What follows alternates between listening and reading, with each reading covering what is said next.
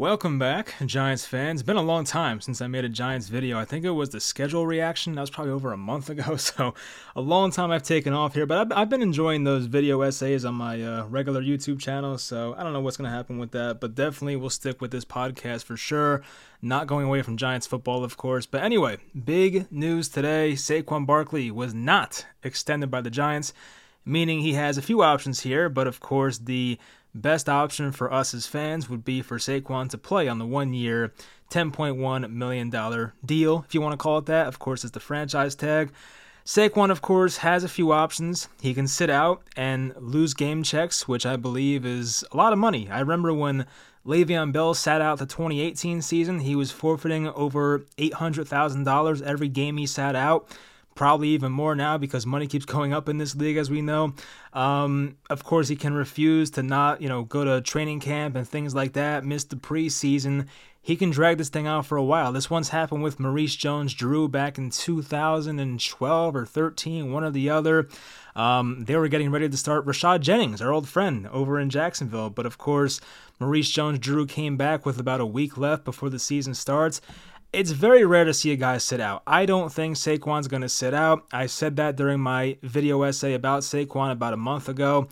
I pretty much said, hey, I don't think he gets an extension with the Giants, but I do think he ultimately plays next year because from Saquon's point of view, I could see the argument for not wanting to play. Of course, he wants stability. He's one of the top 5 backs in the league, arguably top 3. And I said this in my video as well, and I think it's a point that maybe some people have made, but maybe not, but I thought about this, of course, is that Saquon Barkley is not your usual second, third round, fourth round, fifth round, undrafted running back that came out of nowhere and made himself into a great player. Saquon Barkley was the second overall pick. I mean, Saquon's probably going to be, unless something changes in the NFL, he's probably going to be the last running back to ever go in the top 5 of the draft. I mean, I was surprised even this year to see the Falcons take Bijan Robinson. That was kind of a surprise. So Saquon might be the last guy to do that. Anyway, his rookie deal paid him 4 years, $31 million. And of course, he played on that whole thing. And he got the 5th-year option. So Saquon already has a ton of money. And the guy reportedly makes over $10 million per year in endorsements. So Saquon's not one of those guys who's off his rookie deal who is making 6 figures per year. He's not a Chris Carson. He's not, one of those guys, a Philip Lindsay, someone making barely league minimum out here. He was a guy making a very healthy amount of money. Now, of course, as I said before, it's very costly, over $800,000 per game to sit out. But Saquon, if anybody can sit out as a running back, it's Saquon Barkley. Le'Veon Bell, I think, was a 2nd-round pick. He made the choice to sit out for a year, and it did cost him a lot in the end. He probably should have signed the offer the Steelers gave him. Now, the Giants reportedly gave Saquon some offers. There was reports about being $13 million per year, $12 million per year. Some people were saying $14 million per year.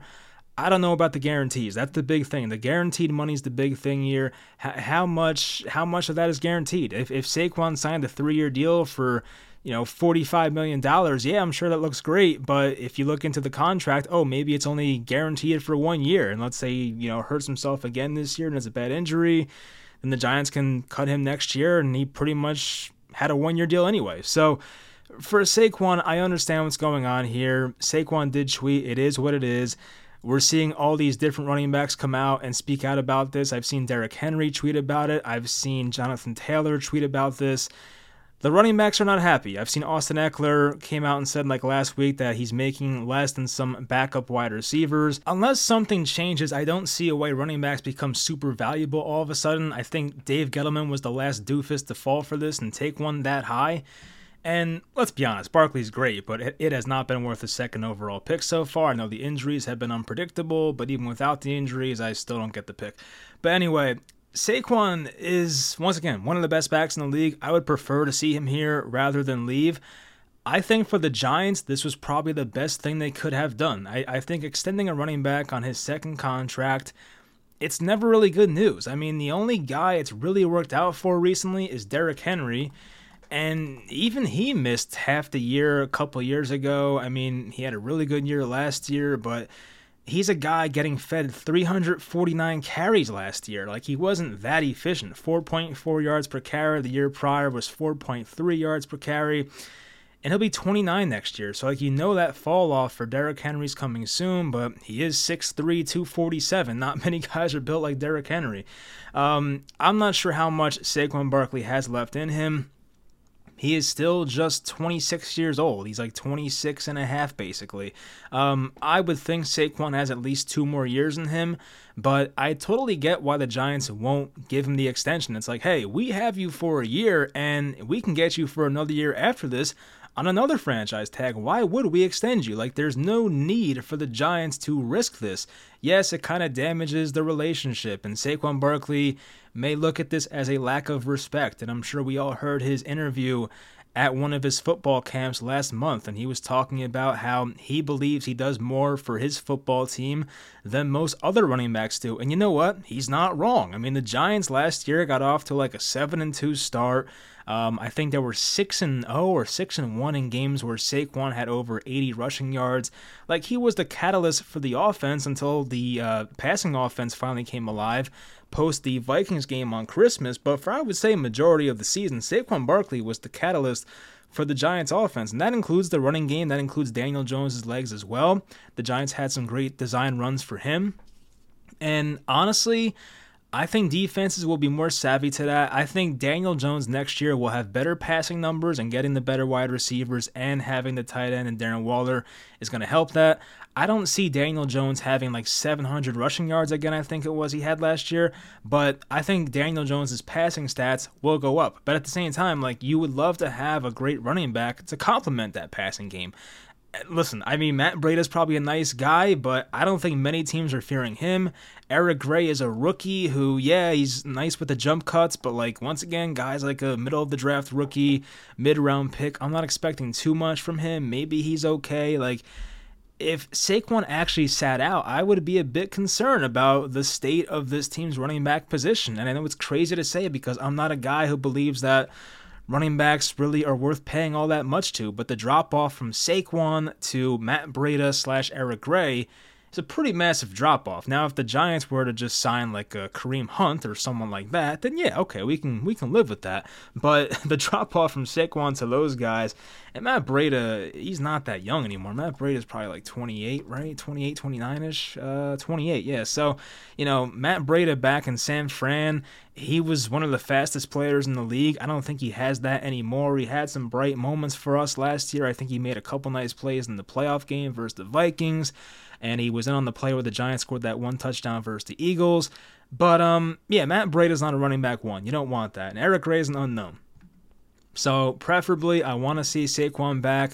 Having him on a 1-year deal, playing pissed off, playing motivated is probably the best thing for everybody. Now, of course, it's not the best for Saquon's stability once again, but for the Giants as a team, for the Giants, front office guys, Joe Shane, it's probably the best thing to have a 1-year commitment to your star running back. And I think we've seen too many examples by now. I'm not going to go down the list of, Zeke and McCaffrey, blah, blah, blah. We've seen too many examples of how this does not work. And when people forget Todd Gurley, that man fell off the face of the earth too at 25, 26 years old. He did have the arthritic knee issue, so I guess that's a little unique of a situation there, but still, it's a running back, and the guy fell off in his mid-20s. So anyway, yeah, as a Giants fan, I am pretty happy with how this went, but at the same time, I feel for Saquon the person. These are still people. It's tough to look at athletes as people sometimes. Saquon's still a person, of course. He's going to have feelings. He's going to feel disrespected and a bit hurt probably by this, but And the worst thing is, like, it's not like this is Daniel Jones from last year. Like, we all knew Daniel Jones coming into last year was in a make-or-break year. I know we said that for, like, 3 straight years about Daniel Jones, but, like, it was really a make-or-break deal for Daniel Jones because they had a new regime. For Saquon Barkley, it's not even a make-or-break year. Saquon Barkley can come out next year and have 1,700 rushing yards and 400 receiving yards and have the most insane year ever. But the Giants still might not extend him because he'll be 27 at that point, and there'll be, less of a reason to give him a long-term deal. So Saquon's kind of in a lose-lose situation. I think for Giants fans and, the Giants front office, once again, it's a win-win situation because you get that talent on a 1-year deal. But for Saquon, the person and the player, it's a lose-lose situation. That man could have, Saquon could have an MVP year next year, And it does not mean the Giants are going to extend him. Like, that's just kind of how it is. I mean, maybe I'm being dramatic, but I'm just saying, like, if they don't extend him now at 26 years old, why would they extend him next year at 27 years old? It's all about playing that game of, like, you know, the ticking time bomb. When is this running back going to fall off? And I'm sure some people think Saquon's time is coming soon. But, you know, I guess the bright spot is that Saquon did get hurt one year. So ultimately, his 2020 season was only 19 carries, and he only had 6 catches that year, so like 25 total touches that year. So the man barely played in 2020, so okay, it's almost like he played only 4 years instead of 5 years, but still, he played a ton in college, of course, and the guy was just banged up a bit last year with the shoulder and things like that.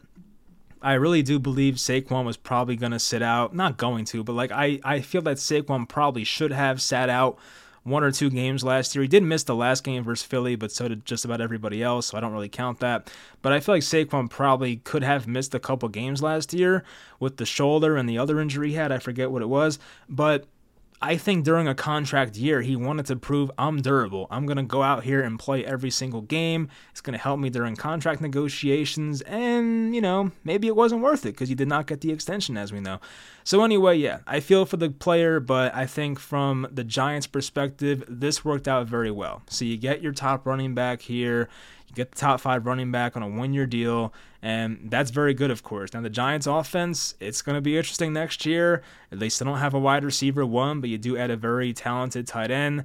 I'm excited to see what Darren Waller is for this offense. It's about health. I think they'll scheme up some easy catches for him, and Daniel Jones can roll out, make some easy throws to Darren Waller, see what he does after the catch. Guys like Wan'Dale Robinson hopefully come back healthy. Like, I think this offense is going to be better than it was last year. But once again, that's not asking for a whole lot. But yeah, we always say, like, Daniel Jones needs weapons. Well, I'm not saying this is a, top 5 in the league type weapon, group of weapons here. But it's not too bad either. Like, I think if these guys stay healthy, which of course is a big if with the Giants, like, you're looking at Saquon, you're looking at Darius Slayton, Isaiah Hodgins, Paris Campbell, hopefully a healthy Shepard, Jalen Hyatt, Wan'Dale Robinson, Jamison Crowder has been a true professional for a long time. Offensive line, you got some upgrades, John Michael Schmitz, hopefully Evan Neal is a bit of an upgrade, not a bit, I hope Evan Neal is actually very good next year. He was very disappointing.